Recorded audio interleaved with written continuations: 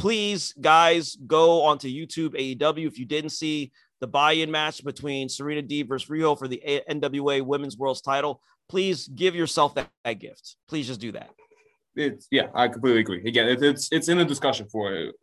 It's one of the two best matches of the night. We'll talk about the other one in a few minutes. I will only like to add this. I do think one of the issues that multiple companies, not just AEW, WWE has the same problem, has with booking foreign talent is that, especially it seems like Japanese women are kind of just have their gimmick is that they're Japanese and they're really good at wrestling. Which is why it's so hard for they always once they do become champions, they get relegated to, as you said, kind of like this the secondary focus, right? The focus is on their opponents because they're seen as more quote unquote interesting characters. I mean, Asuka has probably the most personality of anybody that they booked, but even her personality is just she's just a dominant female champion who likes that fun. Yeah, and I think unfortunately that's just our xenophobia. You know what I'm saying? Like that's just us not being, let me not put that on us as one of us, being a first generation, the other being an immigrant American. It's on that's just the ignorance of the people running the companies who don't have the skill set mentally to be creative enough to book these people and showcase their personalities appropriately. I will say this, AEW did a pretty good job with Hikaru Shida by having her talk in certain instances and all that other stuff, but yeah, it's like, I just don't need, you bring in these Japanese women and they're just really good at wrestling and they have to smile. And it's like, okay, when some of them can speak English, and honestly educate the goddamn audience to hear someone with an accent speak English. It's not it's like some of these athletes, they may have insecurities on speaking English. You know why they have insecurities on speaking English in front of you people is because you guys sit there and say, I can't hear them. I don't know what they're saying. No, you do know what they're saying. You just have to open your ears. Whereas I've learned most Americans, when they listen to someone, they actually listen to someone through their mouth, not through their ears. You need to listen through your ears. But we need to educate the audience by putting the microphone in these people's hands and letting them talk of what they're able to say and do and get accustomed to that and have that be understood that, hey, man, there are varying degrees of what's considered a good promo. Like that even the good promo, that's a fallacy there because you're not letting foreigners speak in some instances. And when you do, you're like, oh, it seems kind of robotic and rich. No, it's not. Just let them speak. Let them have they let Hikaru Shida speak and it was fine. It was perfectly fine in the moments they had her speak because they've let her showcase herself a little bit, but even that was insufficient. I agree. And it felt like, again, it was kind of done last minute. Like they have to be giving her more promos and more celebrations. Like right. Just like, oh, wow, we really did not. We've just been saying she's good at wrestling. She's a dominant champion, but we really gave her nothing to work with. Let's give her the new belt so she can drop it 2 days later. Right. Exactly. This the shit I'm talking about. So that was like, it was a good match. I was not pleased with it. It has nothing to do with those two in particular, just the build up for it. It was just, it did a disservice to the champion. And I'm glad the audience had enough decency to say, thank you, Shida, while the commentators were talking. She was the baby face. She was the baby face. Also, she's the baby face. You people cheered the heel. The hell's wrong with you?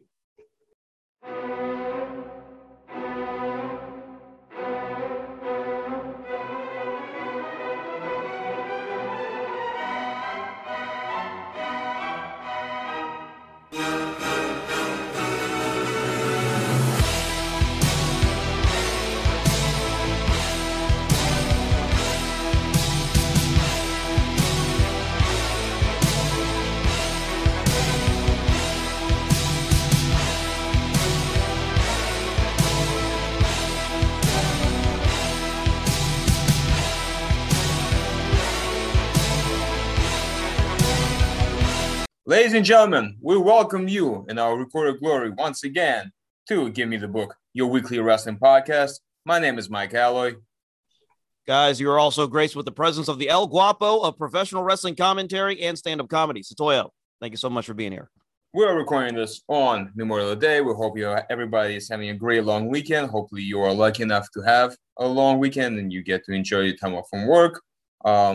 Going to give everybody a shout out who's listening to us. We will try to put this episode out later on today as well. So last night was Double or Nothing, a big deal for AEW, a big deal for wrestling community as a whole. Overall, I thought it was a very good pay-per-view. Maybe, but as per always with pay-per-views, the big ones, when they end, they sometimes get overhyped, sometimes they get trashed for no reason. And, you had kind of both extremes. I thought it was a very good show overall. What did you think, Satya? I thought it was a great show. I thought so far it's been the best live audience we've seen of the year, but there's been less than a handful of them. So, but the audience was just the crowd was so hot. I mean, the crowd really, AEW has done a good job during this pandemic of really maximizing their minutes with not being able to have a lot in terms of live audience. And they really paid off. And you could see they paid off because of how invested the fans were in this. It's not just a matter of, yay, we're so happy to be outside again. It was a matter of, you guys have given us stories that we have gravitated for so long. And now the payoff is we're here and we're going to show you how into this we are. I do wonder what the overlap is between the current AEW fans and the NXT fans before, I guess, AEW launched, because the vibe at AEW shows feels very much like NXT TakeOver vibes. Yeah, I get the.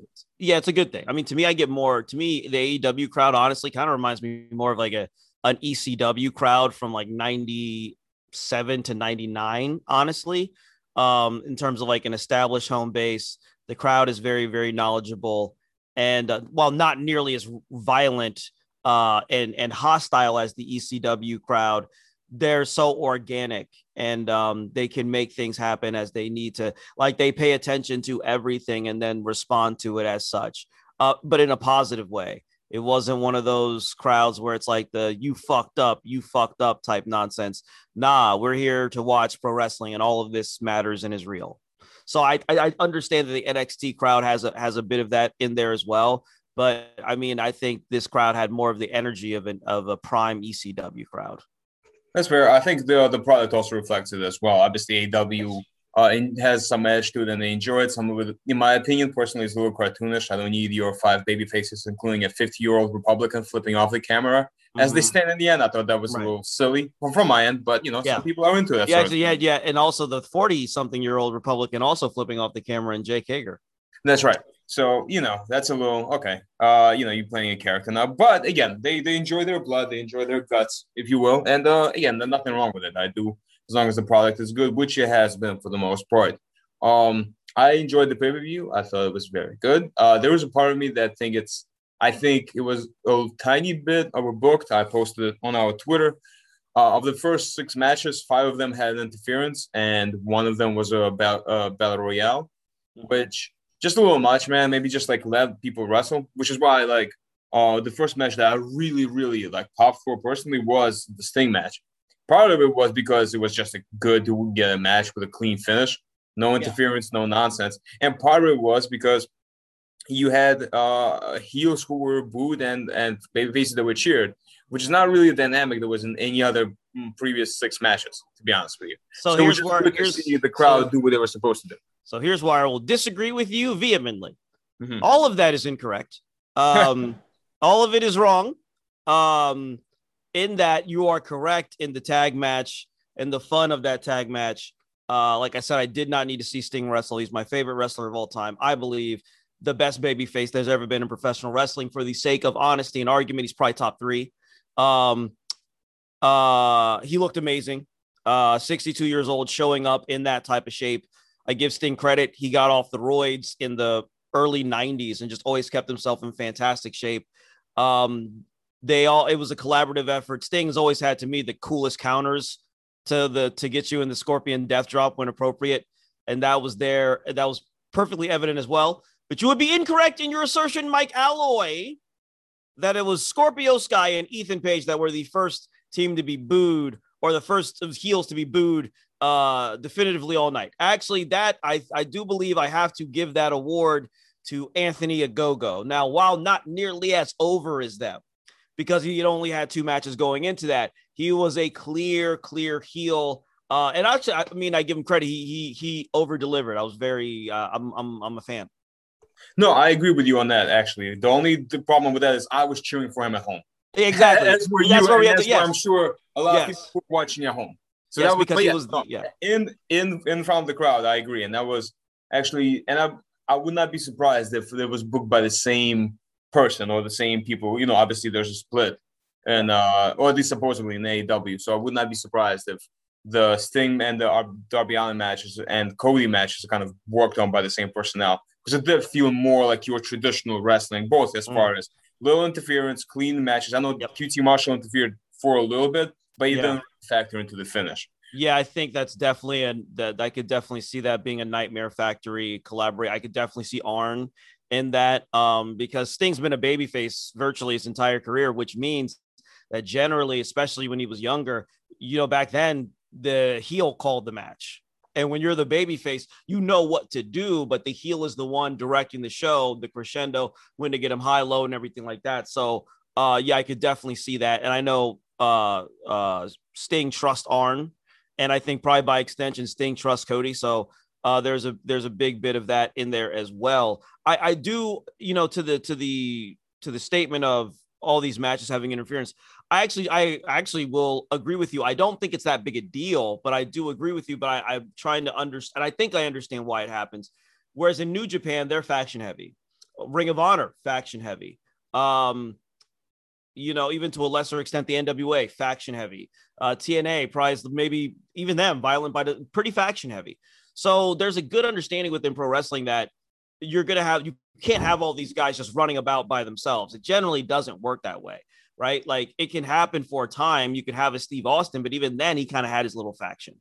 So it always winds up happening to some degree. I mean, no one was immune. The Rock had a faction, right? So, but I believe that where in New Japan, there's less interference independent of the invention of the Bullet Club. New Japan is also very, their pro wrestling is very judo based. So it's very much the strong style, the fighting spirit, whatever. AEW is still very American. So you're going to have the interference. And I think that for establishing these guys, when it's like we only do a couple pay-per-views a year or a few pay-per-views a year, everyone's got to get their shit in. So it's kind of like you have to see QT. Because QT, like, we have to, and to your point, that can sort of extinguish the drama and lessen the impact as time goes along. I think for them, they're still very much feeling this thing of, we have to give these guys something to do and they have to contribute, so they don't find themselves in a situation where they're like, I'm not doing anything, which will happen. That's still going to happen because it's pro wrestling. Like, there's going to be disgruntled people in AEW. But I think they are trying to follow the WWE model of, we can't have guys not doing anything for too long. They have to get their stage time. They've got to get on screen. They've got to find these little moments to get themselves over to contribute with whatever the match is. Sure, but at the same time, especially when you only have 4 big shows in a year, there should be a certain level of finality, right? There's a certain of in those matches, they should mean something. Whereas, for example, within the first match, Brian Cage and Adam Page, I thought they had a great match, but in the end of the day, I still cannot tell you who is a better wrestler between them. Of course you can. No, huh? You know why you can't? Because that shit was WWE 2K19. they all had their special moves. I mean, that's why you can't tell who the better wrestler is. I'm not going to criticize them for that. Everybody hits their special move, and there's a thing. And honestly, I'm entertained by it. They do them well. Sure, but that didn't have too much to do with Team Taz, because they've already been building that story of dissension for a couple months now. So that was all they already. I mean, it would kind of be dishonest of them to not continue that story and the booking of that story in that way. Also, it's their first show back in front of a live audience. They were going to do this. But more to your point, that could be a more long-term issue. I don't see this being a one and done from them. I hope not, because again, that's my only point, right? Especially when with the build for this match essentially is very sports based, right? It's like, hey, which one of these is better? Which one of these is the number one contender? And in the end, okay, Adam Page got his win back, but neither one of the matches was clean. Again, he got attacked, Team Taz in the first match. Second match, Brian Cage was distracted by Team Taz, and he was able to hit him with a boxshell lariat. Again, and it's a little frustrating, especially like I said, when it's like match after match after match after match, we keep seeing these interferences. That's it ruins my enjoyment a little bit. I still enjoyed it. I thought the opener was hot. I thought Adam Page is kind of becoming like I guess I don't know, the Drew McIntyre so to speak of. He's their star. Like super over and they're the perfect guy to kind of be the first one out to get the fans cheered and excited, and he keeps having really good matches on their big shows. Yeah, he's their Sting from like 89 to where, you put the world TV title on him and then you put him out first or third and it doesn't, he gets a crazy, crazy pop and he's very young and athletic. I mean, he should be a world champion at some point in theory. And to be fair, yeah, and I mean, obviously, again, this is, as you said, the first big crowd. He got a huge crowd pop as it was supposed to. So again, it was supposed to. The Young Bucks match, again, I thought it was just a little bit too tornado tag for me. Just like there was just like no 5-second rule. That 5-second rule was dead in AEW. But I do love them healing up. I love Jon Moxley being bloody, and I love the homage to the Stone Cold and Bret Hart match with the bloody Moxley in the sharpshooter. Love the whole storyline with them stealing the shoes and take the socks. All that stuff. I thought Eddie Kingston was a little bit dead for a while. Like it's like how long can you lay there while the other person's getting double teamed? Just like run in there, man, like they're doing. Why are you waiting for a tag? So I enjoyed it. I didn't think it was like phenomenal or anything, but it was good. It was a Young Bucks tag team match. I do want to say, and this is the thing, like I can enjoy tag team wrestling. I do like tag team wrestling. And people have wanted this. They've been saying online, "Oh, look at the Young Bucks and their maturation in the ring."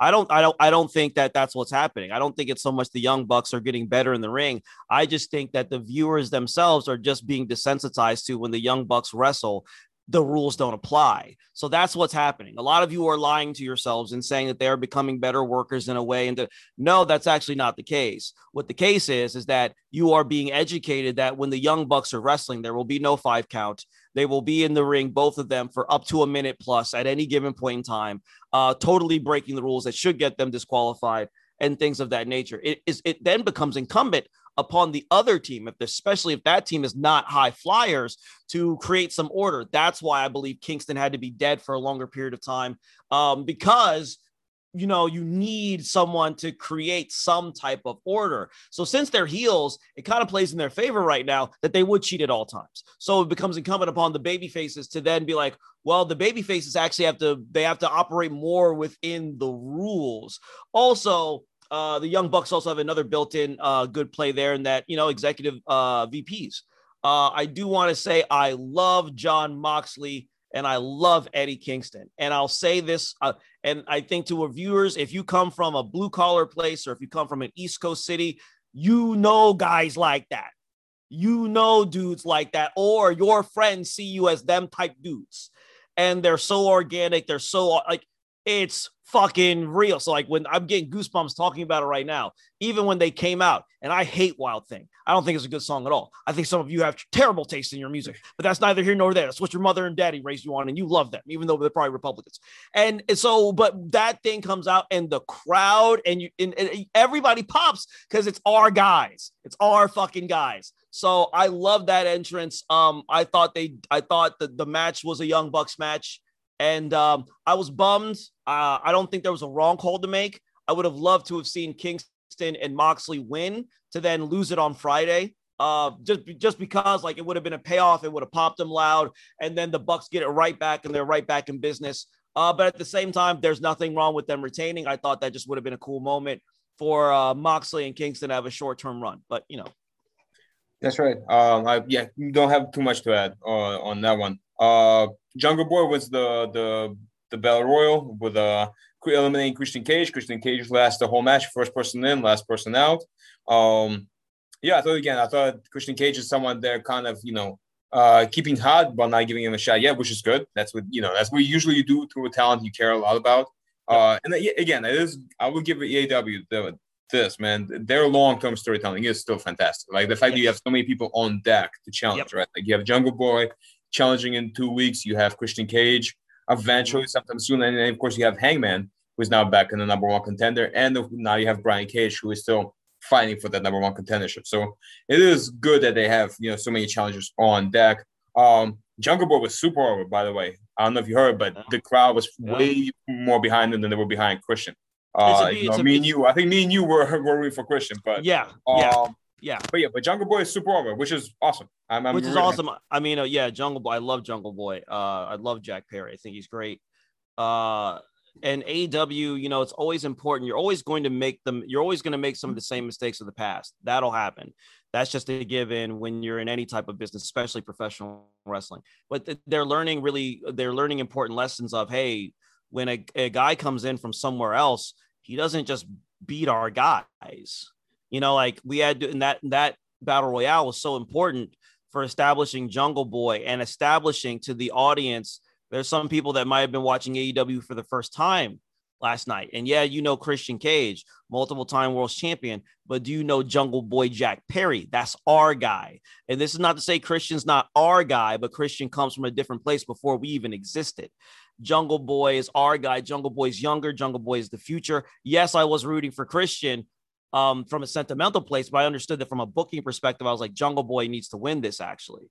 You know, you can't do what WCW was doing towards the end, or even when they just brought in Hogan, just have him beat everybody. Just have him run through all our guys so that none of our guys matter. And then we're all confused as to why we can't pop a rating, you know, because he's all he did. You saw the WWF guy come in and beat everyone except Sting, but beat everybody, and everybody laid down for him. So what's the point of this? And then the NWO, it was much the same thing. So you can't just sort of come in and give the guy everything when you have new stars to elevate. So I was very happy with that. Yeah, again, and Jungle Boy's just so incredibly athletic, man. I mean, he's great. Jungle Boy's awesome. He's so good. And again, it's really good to see that AEW just keeps one thing they do really well, and one thing that was crucial for them to do well, to survive and to succeed, is make new stars. And so many people who, again, me and you, I think, are pretty big wrestling fans who I would say we probably haven't really heard of, or maybe just heard the name, but didn't really know what they were about before AEW started, who are now, were, not just on that radar, but like some of the most over people in all of wrestling, and Jungle Boy, Darby Allin, MJF. Yep. And I think we can add Anthony Ogogo to that list, man. You goddamn right you can. You can add Anthony Ogogo, the Bruiser, okay? Huh? The British boxing superstar who transcended and went over into professional wrestling, also half Nigerian. That's very, very important. He's Nigerian and British, so we're everywhere. We cannot be stopped. We dominate everything. But yes, Anthony Ogogo can also be added to that list because of his match with Cody. Yeah, I was not, to be honest with you, we've talked about this match before when neither one of us, I think, wanted to see Cody win clean, but in the end of the match, I was not that upset about it. Just because I think that match made anything go. He just looked so much better than I expected. The match quality was so much better than I expected. So I'm like, you know what? I'm okay with Cody going over clean, because now I want to see what happens with Anthony Ogogo next. Yeah, now I know that Anthony has something in the tank, because initially I was like, if I had my way, in my perfect world, Anthony Ogogo stops him in under 2 minutes, just brutalizes him the entire time to get him in and out of there. Because I didn't know, Anthony can really work. And also you're in there with Cody, and Cody's very good. You guys may not like it. Cody is excellent in the ring. You need to accept this. A lot of you people forget the stuff that he was doing in ROH. A lot of you people forget the stuff that he was doing in TNA when he was actually, and here's the thing, Cody doesn't turn heel because he'd be the best heel in wrestling. Because, and I say that knowing Jay White exists, but I do remember the time from that New Japan ROH stuff where, goodness gracious, he was the best by being the worst. MJF wasn't even coming close. Because he's got rights to the throne. So although I do still think that Cody is like subliminally like the biggest heel in all of AEW, but I knew the moment that he came out dressed as Homelander, this Cody Rhodes, this motherfucker went and watched The Boys and said, "Give me that one." He came out as Homelander after they had just done that tribute to the troops.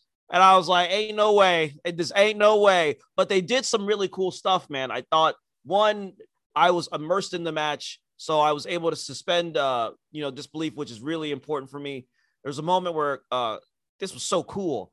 Cody put him in the figure 4, and Ogogo just jabbed him. That's right. And the jab almost knocked him out.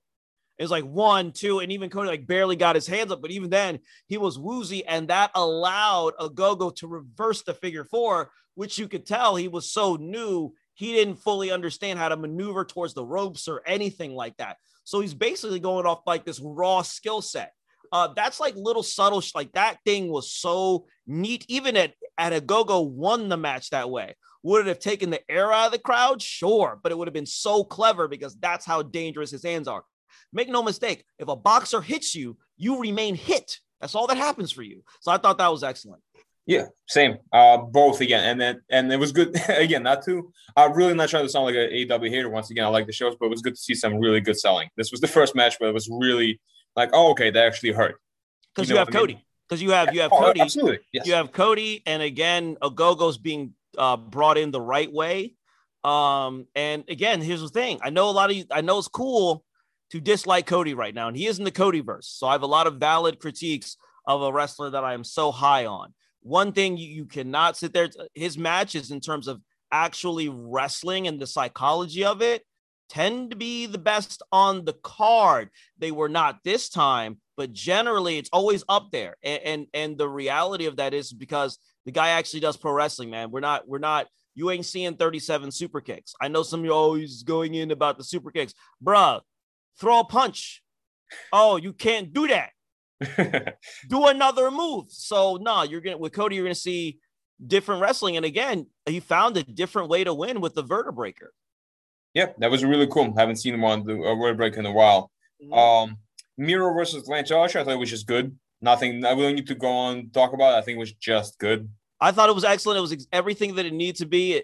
I thought, no, I mean, honestly, and I'll say a little bit more about this because Miro's very happy in his time with AEW, so I think we all should be because he says this is him, and I like this him. I like this him a lot better than Rusev, actually, because he just gets to be a Terminator. And he's the best man. This is a clear fact. We do not need to go into a long, drawn discussion about it. But with big guys, there's always the fear that it might not be good. Archer's incredibly athletic and gifted. So is Miro. I thought that it was just big meat boys slapping meat. And there was the cool moment where Jake came in and he thought he was going to get him some. And Miro threw the bag with the snake in it because he is the best man and he is a Terminator. And then he put Lance Archer to sleep and he probably thanked Jesus Christ afterwards. So that was great. That was everything I wanted. Are you worried about Lance Archer being put to sleep in less than 10 minutes? Does that hurt him? No, not at all. Because he's not supposed to be a monster. You know what I mean? Well, yeah, but again, it's one of those things. Like I better him that way than tapping out. Mm-hmm. So they were only going to go a certain directions. I don't think he's losing to a savant kick, not even from Miro. Game over. I don't see him tapping. You have to create a thing where he passes out, and they had a perfect built-in story there that Lance Archer has had spinal surgery. So, yeah, he's a monster, but attacking his back in that way, that's an Achilles heel for him. So they have a built-in out, and Lance has a built-in out there. It was like, well, I never tapped, and you will see me again. And, he will. I mean, we don't really know how he wants to be positioned in the company, but he's definitely – let's say this, the guys that he loses to are only the guys. That's it. He only loses to the guys, and it won't be too long, so long as he stays healthy, before that is no longer the case. Up next, we got the only title change of the evening. Dr. Britt Baker, DMD, defeated Hikaru Shida for the AEW Women's Championship. I think most people expected the title change. I think Britt has been built up for, pretty much since the company launched. So it was, again, not a good match. There was a lot of interference. The Rebel interfered twice in the match, once by mistake hitting Britt, then allowing Britt Baker to use the championship to ultimately defeat Hikaru Shida. I thought it was, again, a good match. It may be hurt a little bit by the fact that there was a better women's match earlier in the evening. You mean the best match of the fucking night? Yeah. Yeah. You can certainly make that argument. I would say it's up. Yeah, Serenity being Riho might have been up there as the match of the night. So I want to say something. I have some complaints about this Hikaru Shida Britt Baker match. The complaints are only grounded in reality. I understand why it's being done. This is what happens when you over push a situation. Everyone was waiting for the payoff, which they got, which is fine, but you got it from the heel. So you kind of weirdly position the heel everyone wanted the heel to win. This I didn't. I like Hikaru Shida more, even though I understand Britt with the title. It's like that's where we need to go. Carl's been your best champion. But it's like that's one, and this AEW is not the first company to do this, where you kind of over push something so much that the champion is literally just there to like sort of hand the belt over. Bret Hart felt much like that in 1996 against Shawn Michaels. And if you watch the vignettes, there's a good reason for him to feel that way. It's like you've done a tremendous job of making the champion not look like the champion because you've always put them in the role of a 1B or a 2, while you put the person whom the champion has already defeated into the position of the top spot, who going into that match had already lost to Thunder Rosa. Even though this is the weird thing, even though they're like, okay, it's lights out, doesn't count towards the record. She lost that match. I don't see Thunder Rosa again for weeks. Britt Baker comes in the next week. She's getting applauded. So it was one of these weird things where it was you were telling everyone who is next. So by the time the match happened, everybody only wanted the ending. They only wanted that, and they got it. And that's when they really popped. That's when they really, really reacted. I do say all that to say that was the second best women's match of the night. The best women's match of the night and the best match of the night was Serena Deeb versus Riho. Serena Deeb is the best women's wrestler in the world. Nobody's seen her. You watch her matches, watch what she does, watch her movement, watch the smoothness, like her facial expressions. She sells. Her timing is excellent. Nobody is seeing her. And a lot of you are like, well, what about this person and this person and this person? Fun fact, she trained them. She's the best. All right, no argument from me. I think she's definitely up there. I will. Yeah. I think it comes down to personal preference. You know me. I'll go with Sasha Banks. Just overall best, or just a full package. But there's nothing wrong with it. I mean, Serena Deeb has no weaknesses in her game. Nope. So I have no problem with anybody saying that. And I don't think Britt Baker. I think the problem is Britt Baker is just not. She's good, but she's just not on the level. She's like on that second tier level as far as like workers. Yeah, and you're absolutely right. She's not yet. She's come a long way in a year. I think turning heel helped her out a lot because before she was a babyface and she wasn't good, because sometimes what winds up happening is that if you like, it's the Shane Douglas had this problem, but he could overcome it to where, especially in ECW when he was younger, he was a heel, but he worked like a babyface. But oftentimes he worked like a babyface because he was fighting monsters. You know what I'm saying? So he's fighting bigger guys. So that's why he had to throw in a Hurricane Rana, stuff like that. But I think Britt, I think she'll continue to come along. But yeah, it's like you needed. She's not there yet, but she's excellent. And I think her being a heel definitely helps with that. But when it comes to like Serena, bro, I mean, imagine the match that Serena Deeb and Sasha would put on, and that would be great, and it would be better because Serena's there. So it's like please, guys, go onto YouTube AEW if you didn't see the buy-in match between Serena Deeb versus Riho for the NWA Women's World's title. Please give yourself that gift. Please just do that. I completely agree. Again, it's in a discussion for me. It's one of the two best matches of the night. We'll talk about the other one in a few minutes.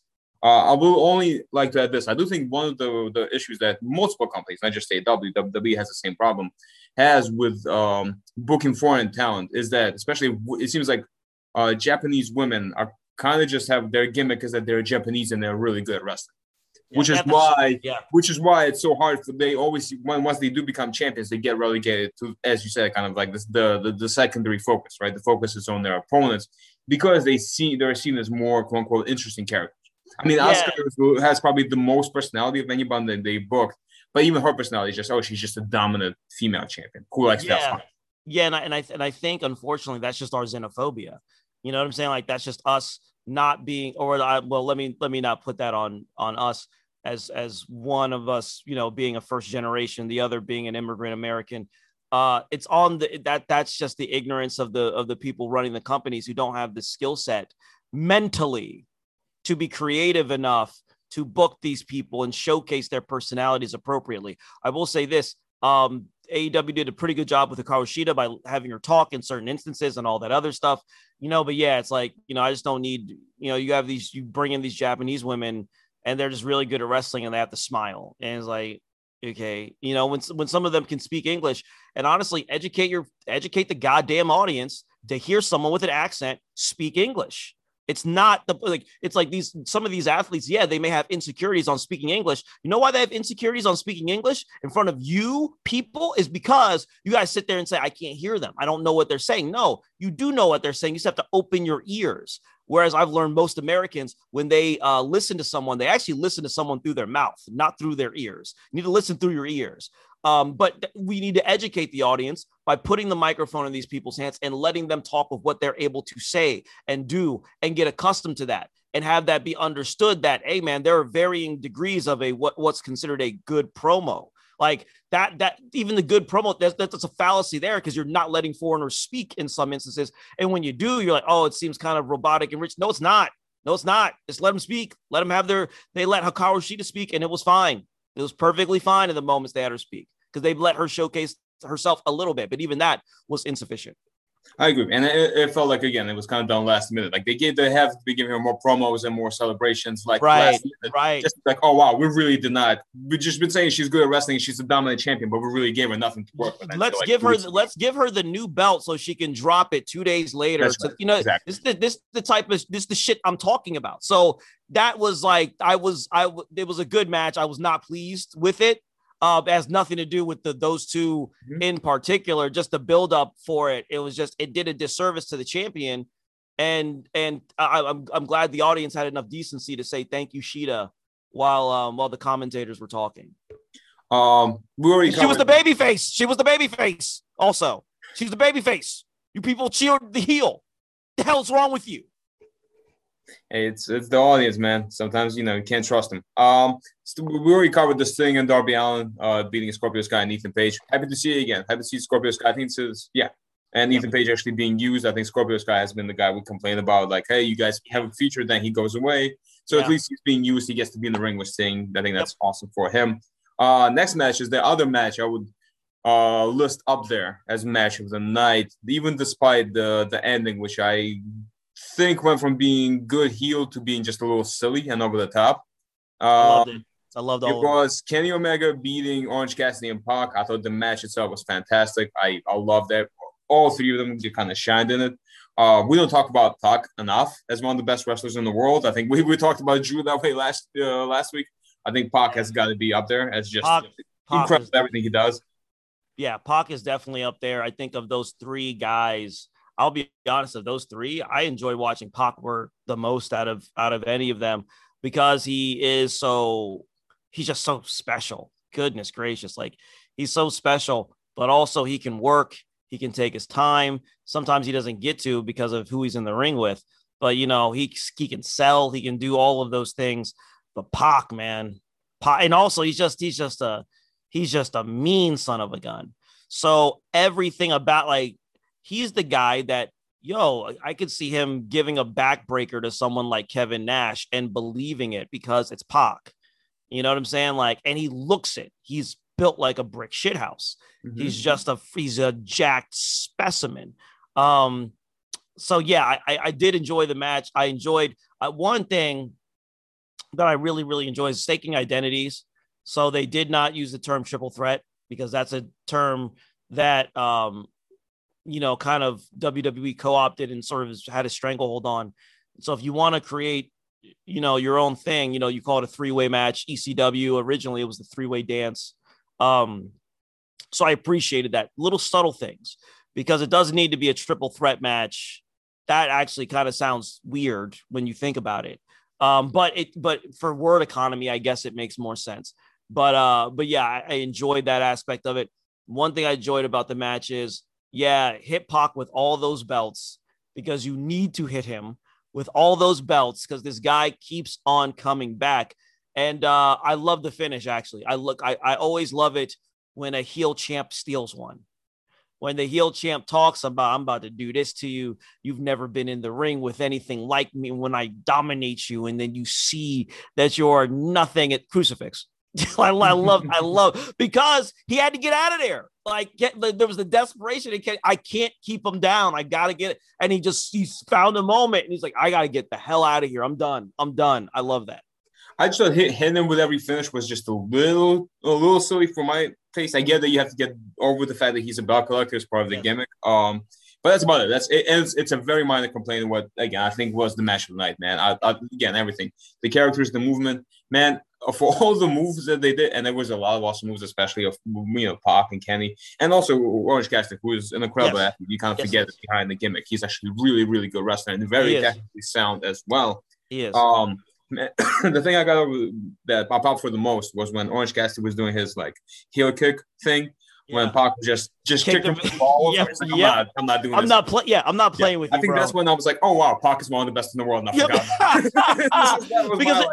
I'm him now again. Well, because I think that's the thing when we say best in the world, it's not just in terms of what you can do athletically. Mm-hmm. It's about like everything else in wrestling, and sometimes that best in the world stuff also comes down to mental aptitude. Doing things that make a lot of sense, doing things that, because we always have to suspend belief, but it's that little thing that's like, it's a 3-way match for the AEW world title. And you over here giving me these little I'm kicking you in the nuts, bro. I'm not playing with you. That's right. So not. And he did that. I was like, that's beautiful. That's tremendous. That's great. Yeah, I love awesome. That. I think I think I'll say this. Normally Orange Cassidy spots kind of get on my nerves. But one thing I liked, and it's ridiculous, and it's actually stupid. Normally, I shouldn't like it. But when Orange Cassidy was getting V-triggered to death, and then he was on his knees, and he put his hands up and put them in his pockets, and then just collapsed forward. I'm so mad that I laughed at that. I should not have enjoyed it as much as I did. Because it broke me out of my suspension of belief for a second. But it made me laugh. And the fact that he fell over brought me back in. Orange Cassidy is so goddamn entertaining. And then, and so when he does something, when he shoves Pac out the way and hits the Michinoku driver, yes. Like, oh my God, this guy can be incredible, man. I'm super, again, all three of those dudes got over for me. And, and you're right. I actually, the crucifix part and the roll-up part I actually loved. And I think all three of them kind of reminded you who they were. You have the belt collector who is a shed heel who will do anything to, get the pin and get out of here. Yep. You have your mean bastard who will lock on a submission and won't let go. Yeah. No matter how much let go. Yeah. Like the dude, like Kenny, we forget. Orange passed out and Kenny had to attack the ref in order to get so that that was cool. Like that was really cool. It's like Orange was gone and Kenny was like, no. It's kind of like in the same respect of the last man standing match between Roman Reigns and Kevin Owens, when Reigns was done, all of his skullduggery and Machiavelli, it's been used against him, and the ref's at 9, and Roman has to grab the ref and yank him right into the setup of the stage to knock him out. He's like, I can't go out like this. I always like the desperation of a heel because that's what makes them so unlikable. Like Kenny is a very unlikable person, and he's really we forgot how good Kenny was until he turned heel again, and I think it reminded us of like, hey man, best bout. Now I can sit here and say best bout machine. I can say all of these things and all, but now you have to remember my character, which has evolved from the cleaner. So I do want to make sure that I do applaud Kenny for that because he is so unlikable. Yeah, he is. And again, great match. I do. The more we talk about it, the more I think it's my match of the night, followed by Serenity, followed by this thing and Darby Allin match. Yep. And I thought, AEW was great pay-per-view. The main event, I don't really have too much to say about it. I thought it was cool for what it was. To me, it dragged a little bit. Which is, that's what, empty arena matches, which I know it's not, but it's kind of felt like one kind of are like, especially with, 10 participants in them. Really liked the Conan cameo. Yeah. I thought that was really cool. I was happy to see him and the history that he has with LAX, as they were known at that time. Yeah. I think when he was, I don't know if he was managing them. I don't quite remember. I remember seeing them together. Yeah, he was with them in TNA. Yeah, Santana and Ortiz. I think Sean Spears getting the pin proves my point. But again, speaking of young talent, Santana, again, I'm happy to see him getting pushed and him being as like one of the guys who's going to be, on top of this company and carry the banner going forward. Yeah. So Definitely. I thought Sammy we need to pay respect to Sean. Sorry. Yeah, Yeah, Sammy Guevara. Yeah, I meant Sammy Guevara. Do apologize. Yeah, I think Sammy really overachieved tonight. He kind of I wasn't really with it. You know what I'm saying? Like not in terms of his ability, but just like, you know, the crowd showed me. I'm like, okay, yeah, I see what you guys are talking about with this dude. Like he's dope. Also, you got you motherfuckers will pay respects to the chairman of AEW, Sean Spears. You will do that. You will stop with this slander. You will stop with this. You're not you people are so disrespectful. Number one, here's the thing I liked about the Stadium Stampede match is that I don't really care for matches like this. You know, I think AEW does these cinematic deals better than any company right now because the wrestlers seem to have a lot of input. And the thing that I appreciated most about this particular one wasn't really all this stuff. You know, I think everybody got their time in. You know, it was cool. Them being at the club, that was dope. Wardlow and Hager being Godzilla and Kong, that was cool. Jericho and MJF in the boardroom and, you know, fighting next to Urban Meyer and really just seeing like, yeah, we're in all the big meetings. That was cool.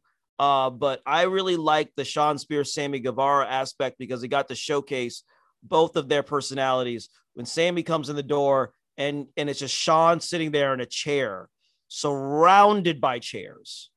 I thought that was really, really neat. All the weird tics that Sean Spears has that he was showcasing throughout the match. That's really cool because the guy obviously is not well. Look at how he cuts his hair. So we got to really tap into that. And at the core of that, he can eat the pin and it hurts him the least because he's the most versatile. I do believe this. I think that for really, really special performers, there are those that they can eat losses and it not particularly matter. Sean Spears doesn't really eat a lot of losses. He hasn't since he's come to AEW. Thankfully, they built him up appropriately. But him eating that didn't hurt him. Didn't even hurt the Pinnacle. It just meant that the Inner Circle got to go on for another day. Like Sean Spears eating that after him and Sammy had really done most of the work that night. It only made sense.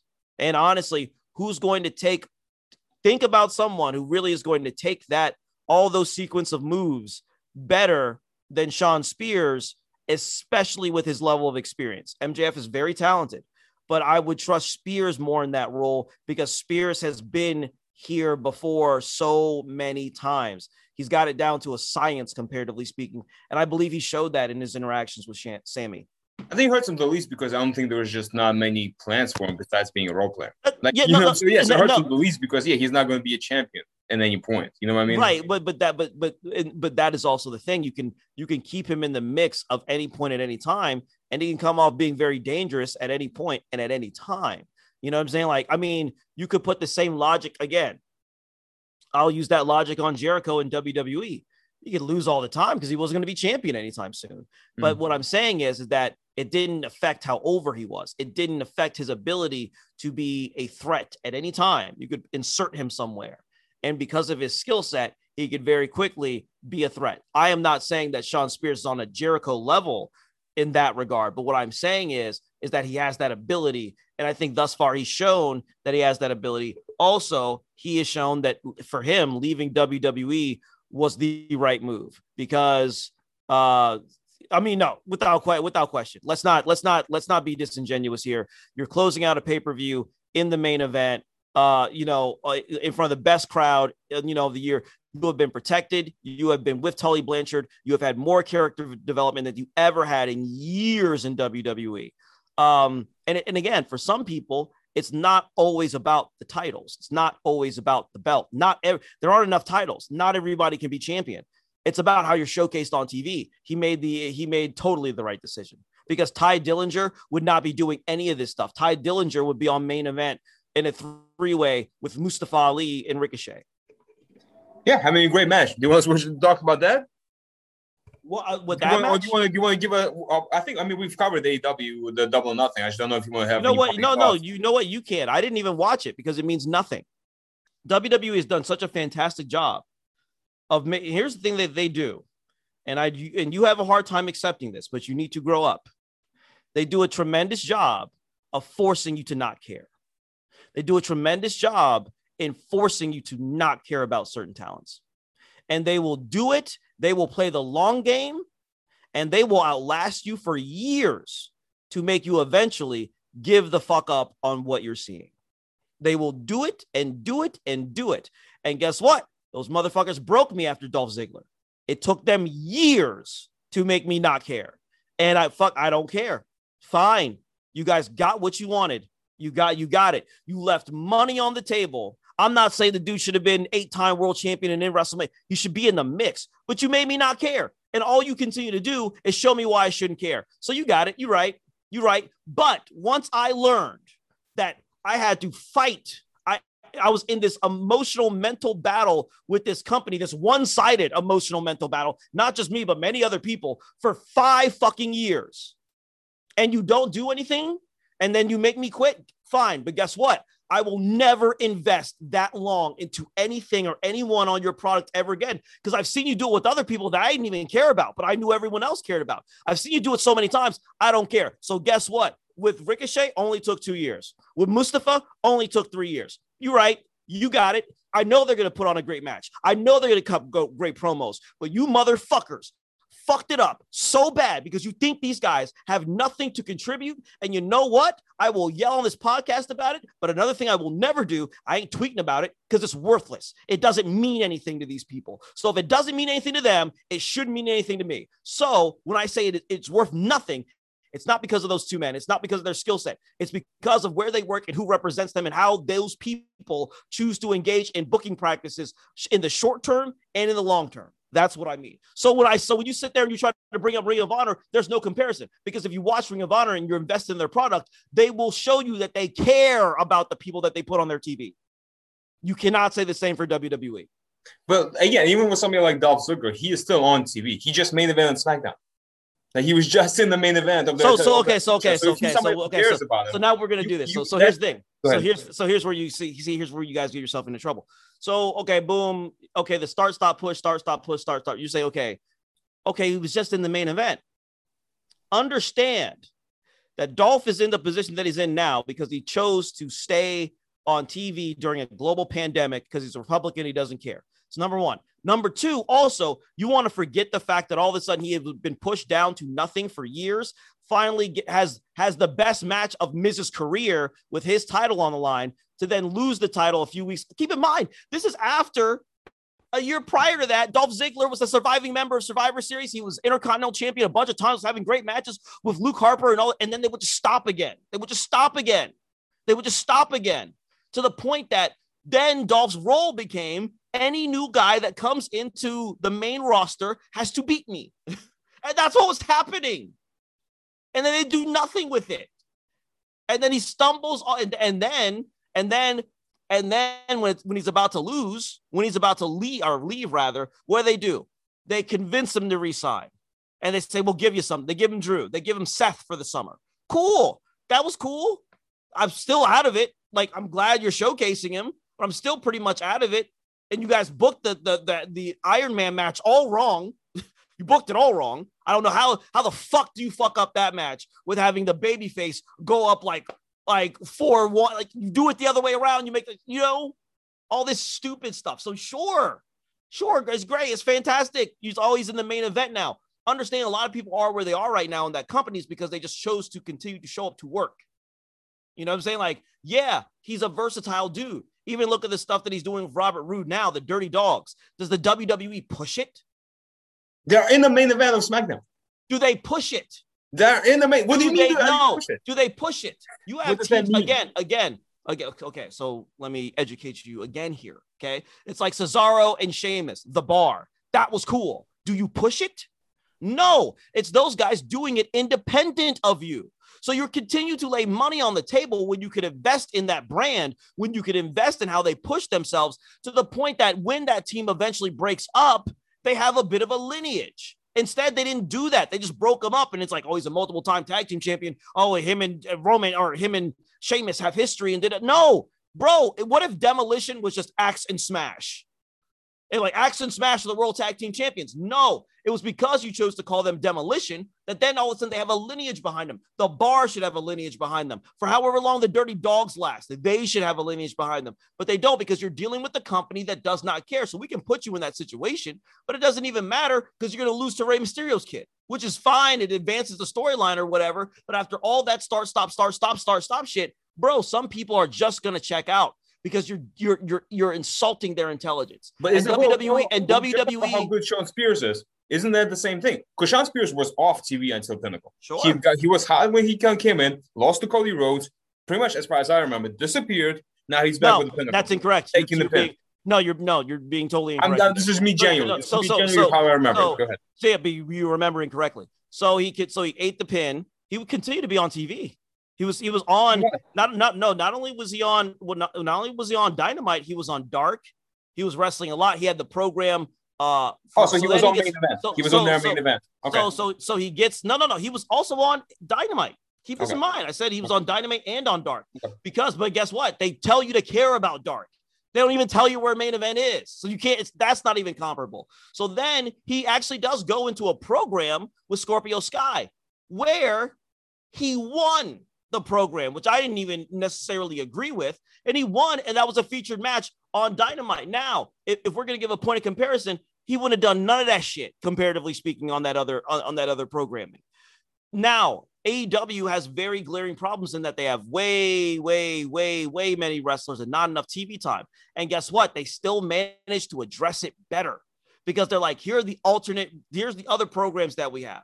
And since we want to get these guys reps and we want to get them time, this is what we have to do, because we actually care about the development of our talent and we want you to invest in them to some degree. We ain't going to get it right all the time, but we're not going to bungle a Dolph Ziggler or a Zack Ryder or even a Braun Strowman to a lesser degree. We're just not going to fuck those things up.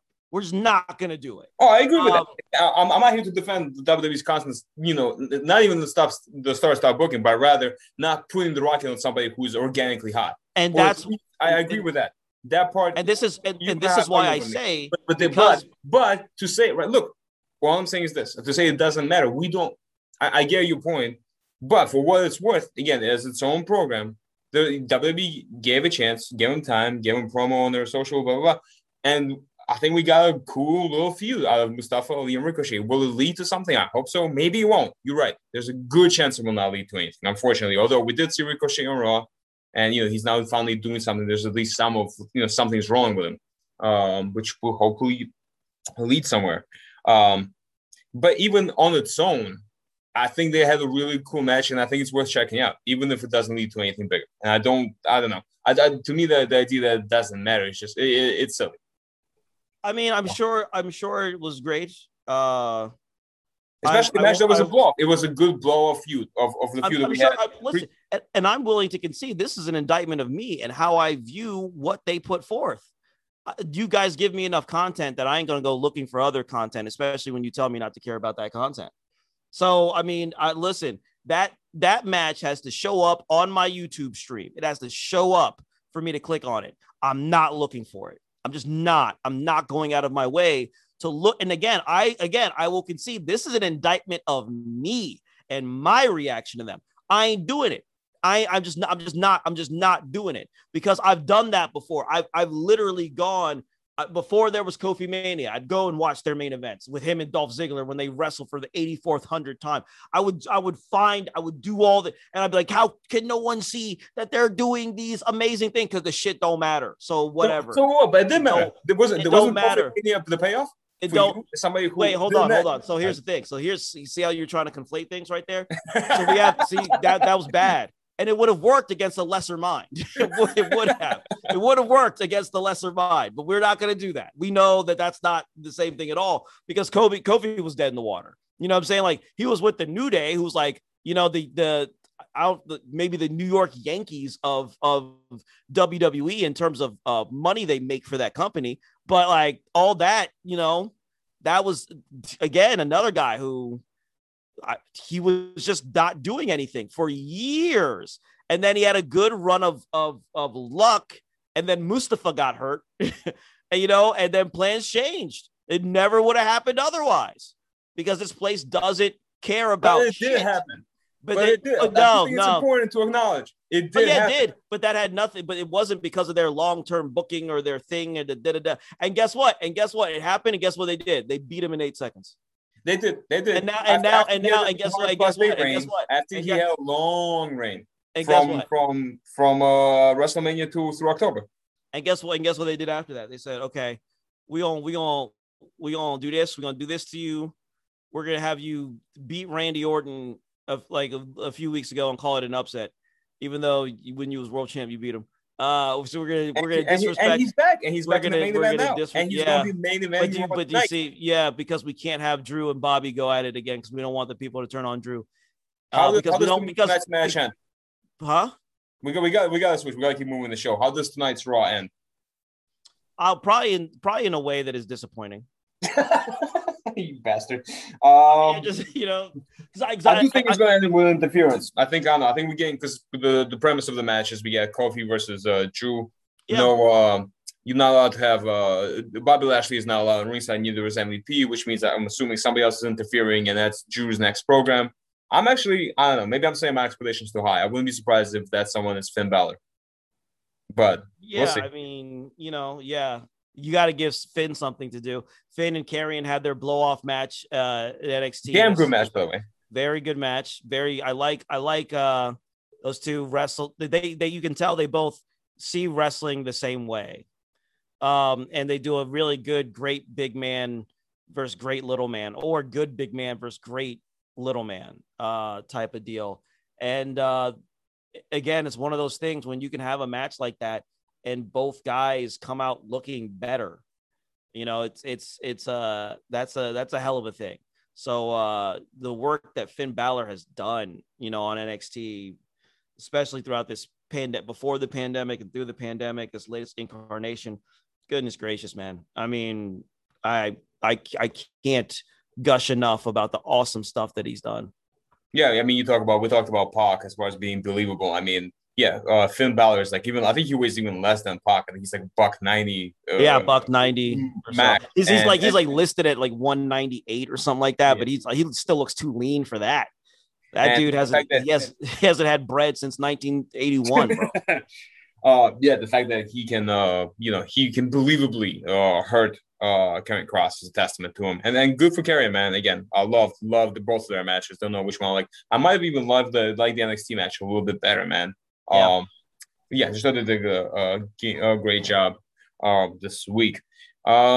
Anything else you wanna cover WWE wise before we get the show moving? I just want to give a shout out. I thought the Usos being back. I'm very happy to see them back. I thought Damn Street Profits. I love the dueling promos before the match. I love the match. Pretty much that was like just a great half an hour of SmackDown. And I'll still love the storyline with Roman Reigns and whatnot. I think the big thing that WWE has going on, whether it's real or not, is to be determined. Is are they talking to New Japan, or more specifically, is Nick Khan talking to the New Japan officials? That's interesting. I think that's the most. I don't put much faith into it, honestly. Vince McMahon does not play with others historically. He's not that hard up for it. He really isn't. If he were to really put some actual thought into it, it would just be to curtail the progress of these other companies, realistically. So I don't really put too much stock into it, because it's just anti-Vince. It's just not in his character. But Nick Khan has apparently wants to modernize this place. And I think that, I can't remember the individual who was doing commentary for like a cup of coffee who just left. But I don't even think that is, I think they're just doing like rotating schedules. Like that guy had other stuff to do, and they brought in another sports analyst guy, and that guy will be out probably pretty soon. Like, so I think they're just grabbing sports guys who have relatively solid product knowledge, bringing them in for a season and then recycling them. So I think Nick Khan appears to be dedicated to sort of switching some things up. I wouldn't deny that there have been conversations. How serious can they be? And again, it's not the first time that the and New Japan will have worked together before. It's happened in the past, but that was more or less, I don't have anything for my guy to do. I'm going to send him over there because he needs something to do. I think now it might be hard for Vince to do that long term. Sure, you could have one of your guys show up to me, but if one of my guys goes to you, it makes this whole independent contractor argument a bit more difficult, because now you're telling these guys other places to go to and work for. And how is that going to affect your pay? All that other stuff. So a lot of questions around that that I think are particularly interesting. I think the deal, if it were to happen, hypothetically, I think it'd fall apart rather quickly. But yeah, I mean, it's still interesting the conversation's happening. Yeah, I'm not expecting them to have like a New Japan invasion angle or anything like that. I do think the most we might happen is some talent exchanges, with like you did back in the day, which is awesome, by the way. Like I would love to see somebody, hey, we have nothing for you. Ricochet, go compete in the Super Junior, You've done it before. Exactly. And the reality of it is New Japan, here's the thing, New Japan does it all the time with their talent. It's just called excursion. So for instance, with Jay White was in ROH, and Jay White was a super over white babyface. It was very interesting. You go watch some of his stuff back from that time period. He was very, very over as a babyface, but excursion at Kazuchika Okada. He was in TNA. Tanahashi has done stints in TNA, CMLL, Naito, of course, obviously CMLL, Keiji Muto, the great Muta, all throughout Puerto Rico, Texas to the NWA in the 80s. So New Japan is in the business of doing this because they want to give their talent different looks. But then when they bring their talent back from excursion, the theory is the talent is better. And they have very rarely ever been wrong on that.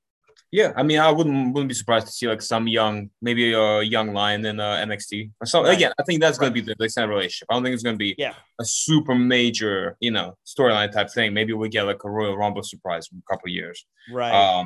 But yeah, I don't see anything crazy. But again, if we, my dream match, I've told you this before, it's still Walter versus Kota Ibushi. That's still the match I'm like dying to see the most in the world right now. So we're one step closer to seeing it. So happy about that. Any other thoughts on the talks?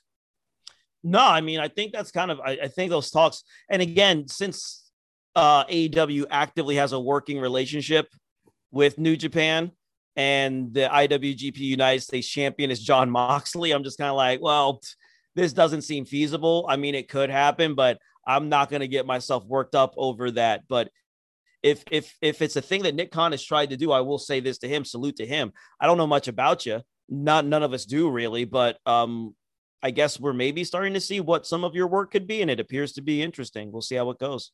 Yeah, so far, again, the changes that has been made that you can kind of pinpoint to him have been on a positive note. So yeah, definitely excited to see. Just like to add, like people, there's of course a lot of people, for good reason, to be fair, freaking out about potentially WWE burying all the New Japan stars, and a lot of jokes. They would. A lot of jokes about Okada being pinned by Baron Corbin on my timeline. It's a partnership. Do you know what I mean? Like it's not going to be WWE is not buying New Japan. Right. It will be a partnership. It will be, I don't think New Japan would go for that. So, just relax, guys.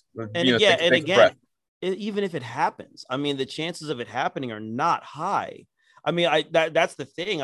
That's why I didn't get worked up over these conversations. And I do want to say something. I saw a tweet. There was a tweet. It was a particularly stupid tweet. It was a dumb one. It was a very dumb tweet.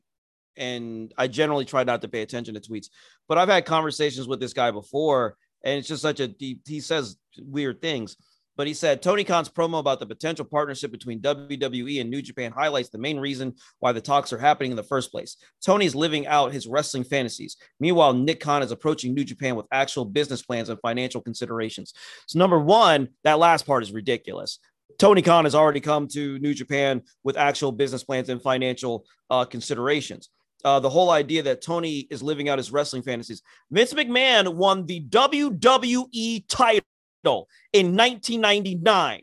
In 1996, he created characters called the Huckster and the Nacho Man, making fun of Randy Savage and Hulk Hogan, who were in WCW at the time and were killing him in the ratings, murdering him in the ratings. So I think that there needs to be this, because I think what's happening right now is that everyone, not everyone, but too many people are trying to look to Tony Khan like you're some young, brash kid who's upstart and you're some of your sophomorish, antics. Vince McMahon has done that and worse. This is a guy who went to USWA, and that was the initial incarnation of the Mr. McMahon character. This is a guy who had people kiss his ass on live television. So I don't know what the hell some of you are saying, but you are not using your brain when you say this type of nonsense. Because how do you think that deal between Tony Khan and New Japan even happened? There had to be a mutually beneficial situation. There had to be a business plan and financial considerations. You think Yuji Nagata came out here for free during a fucking pandemic? What buffoonery must you engage in? That you write this and then you think that's good. And some of you would sit there and, oh, what a salient good point. You're not being serious if you engage in that. And I say this because it's very, very important, because a lot of y'all want to sit there and act like WWE ain't a mom and pop shop. It is. It very much is. It very much is, dude. You can talk to executives that have been there or read their interviews, rather. It's like, yo, it's still a couple people making decisions. So you can hold a position, you can do whatever, but it's very much run by a select number of people who do things at their whim. That's mom and pop. That's yes and no. I mean, again, when they do bring outsiders like Nick Khan, and they do have shareholders to answer to, unlike AEW. I will say this in the defense of that promo, in defense of that tweet. That promo was a little. There's no defense. That promo was a little. Of course it was. Of course. And then he sat there and said, yeah, I talked to them about doing that. It's not like I was going out here half cocked. So it's people having just this sort of visceral reaction and not giving themselves 24 hours. Like that's what it came down to. So there's no defense of that tweet. And because it's so lazy, and it literally it's like you know what that tweet says? It says, I can't in my brain go back any more than 10 years. I in my brain can't go back any more than 5 years. Like that's what that tweet says to me, because people want to sit there and say, like, it's weird. People want to sit there and say that AEW's transgressions and the mistakes that they have made are comparable to WWE when AEW hasn't been around nearly as long. It's like, yo, no, if you're going to hold them accountable for their mistakes, hold them accountable for their mistakes.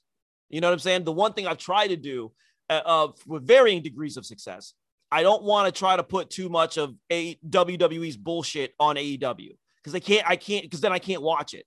You know what I'm saying? Like when I watch these two things, I have to watch them and take them in as separate things. Like same thing with TNA. If I'm watching TNA, I can't put WWE logic on that. I can't put WWE action on that, or Ring of Honor, or NWA. I have to and it doesn't always work. I ain't gonna sit there and say I get it right. I don't put WWE logic when I watch WWE program. That's why I enjoy it so much more than because you have to. Yeah, that's the difference. You are able to divest yourself of the logic that you need to enjoy regular programming, and you say to yourself, "I'm watching WWE." You're an admitted shill, and you're like, in order for me to enjoy this, I have to let a lot of things go.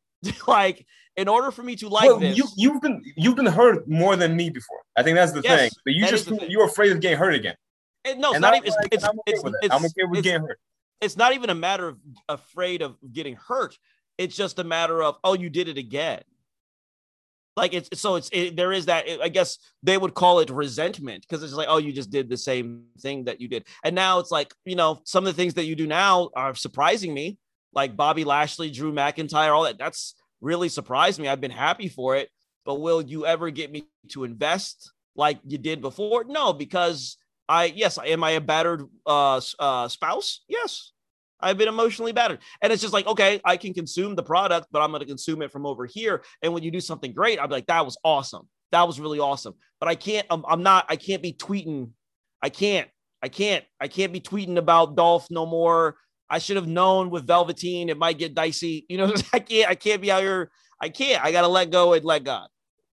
one last thing, because we really do. We have been talking wrestling for over an hour. Gotta head out. Gotta enjoy our days. But yes. One last thing I want to say. I want to give praise to Matt Riddle and Xavier Woods having a great match. I think other podcasts and the internet wrestling community has touched on it, has given them their flowers, but we should add to the list. They just had a banger match on Raw. Pretty much the only thing I remember from Raw, to be honest.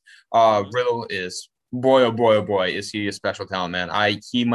He's again right up there as far as, again, I think Randy Orton said he reminds me of Kurt Angle, who maybe, both of our favorites wrestlers ever. And I think he's up there, man, as far as just both having an entertaining character and amazing in ring, both from storytelling perspective, from legit fighter perspective, from a smooth and technically sound perspective, just overall incredible guy. Yeah, he's a beast. He's a beast. And Xavier Woods as well. Don't sleep on Xavier. Yep. Xavier's been so slept on. Incredibly talented performer. And a lot of y'all don't even know that he tore his Achilles. The guy's amazing. Xavier Woods, just a victim of being with Big E, maybe the most charismatic, and again, one of the just a star in Big E, and just another super talented, veteran, when they linked up, and Kofi Kingston. The basic Kofi Kingston, like the Ricky Steamboat of WWE, like an eternally beloved man. Mm-hmm. Yeah, it's hard to get out of their shadows. So it was good to see him to finally do that. I think that might probably his best, at the top of my head, at least his best singles match ever. So just want to give him props for that. We gotta get out of here. We still gotta do match of the week. Before that, we gotta touch on, because I don't think we'll be recording before that. New Japan is having a big event on June 7th, where they will be crowning a new world heavyweight champion. The match is between Shingo Takagi, who lost his previous attempt to Will Ospreay, who had to vacate the title due to the broken neck. He's going up against the current, can I say he's the ace of the company? I know that's not the guy with a nickname, but he's essentially the face, let's put it that way, the face of New Japan, the Roman Reigns of New Japan, if you will, and Okada. They are going to have a match for the world title. Also on the card, Kota Ibushi and Jeff Cobb, which I'm looking forward to, as well as for the junior heavyweight championship, there's Yo is challenging, I believe, El Desperado, who is the champion. Again, we're running quickly. Give me your thoughts on all of those things. I think it'll be a great show. I think, unfortunately, I would love to see Shingo get a moment in the sun. But I think, given a lot of the disasters with COVID that New Japan has experienced, the injuries that they have experienced, and apparently some of the rather unpopular booking decisions that they have made over the past year or so, I think, as we said before, all roads lead back to Okada. So it appears that Okada will get the title back, and or I guess get the title for the first time. And then, we'll see if it's a 263-day run, or if it's a 798-day run. Then you'll just have to sit there and see. Fair enough. Any thoughts on the other two matches, or they'll just be good, and we'll see what happens? I think they'll be good. I mean, I'm not particularly emotionally invested in either one of those matches, but I think the performers on them are excellent, and I think they'll have excellent performances, and then maybe something will pull me in with that. But on paper, I just think I'll just watch it, because I'm just like, I will. So we'll see what comes of that. Fair enough. And now we have to get out of here. Unfortunately, John Cena's Instagram will have to wait yet another week for us to have comment on it and go and fully do a deep dive that it deserves. Match of the week. Satorio, let the people know your recommendation. My match of the week, you can easily find on ROH, on Ring of Honor Wrestling. It'll be a throwback from War of the Worlds 2017, where you have Jay White versus Will Ospreay. That's an excellent match. It's excellent also to see who they were a mere 4 years ago. It's an excellent, fun match, and please check it out. Excellent recommendation. With all the talks of New Japan WWE, I figured I would recommend a match between a New Japan legend and a WWE legend, as well as NWA and WCW legend. G1 Climax 1992 final. We had a match between Masahiro Chono and Rick Rude. Yes. Rick Rude in Japan is as good as he was in WWE. Rick Rude in Japan really shines as a technical wrestler. People always remember him as a great heel gimmick, but kind of underrated, I think, as a pure technician wrestler. Very much and so. you really, really get to see how good he is. Masahiro Chono, I think because he happens to be in the same generation as Keiji Muto, who was a little bit more crowd exciting, gets a little bit overlooked, but boy, was Hikugo, and they have a really, really entertaining half-an-hour match that does not feel like half an hour. And that was the match. That was for the NWA title, wasn't it? That's right. That was, yeah. It was a G1 Climax for the NWA Heavyweight Championship. Yep, that was awesome. That's an excellent pick, Mike. Awesome. Thank you. So please check it out. I know, and if you have stuck with us through the end, thank you so much for. I know we went long, but hey, Double or Nothing was fantastic. There was a lot of news to talk about. We had to acknowledge everything. There's a lot happening in wrestling. It's a great time to be a wrestling fan. Thank you for being with us. Enjoy wrestling. Enjoy your weekend. Satoru, do you have any plugs? Anything you want to say to the people before we get out of here? Remember to drink water. And if you got good parents, text them and let them know that you love them. Peace.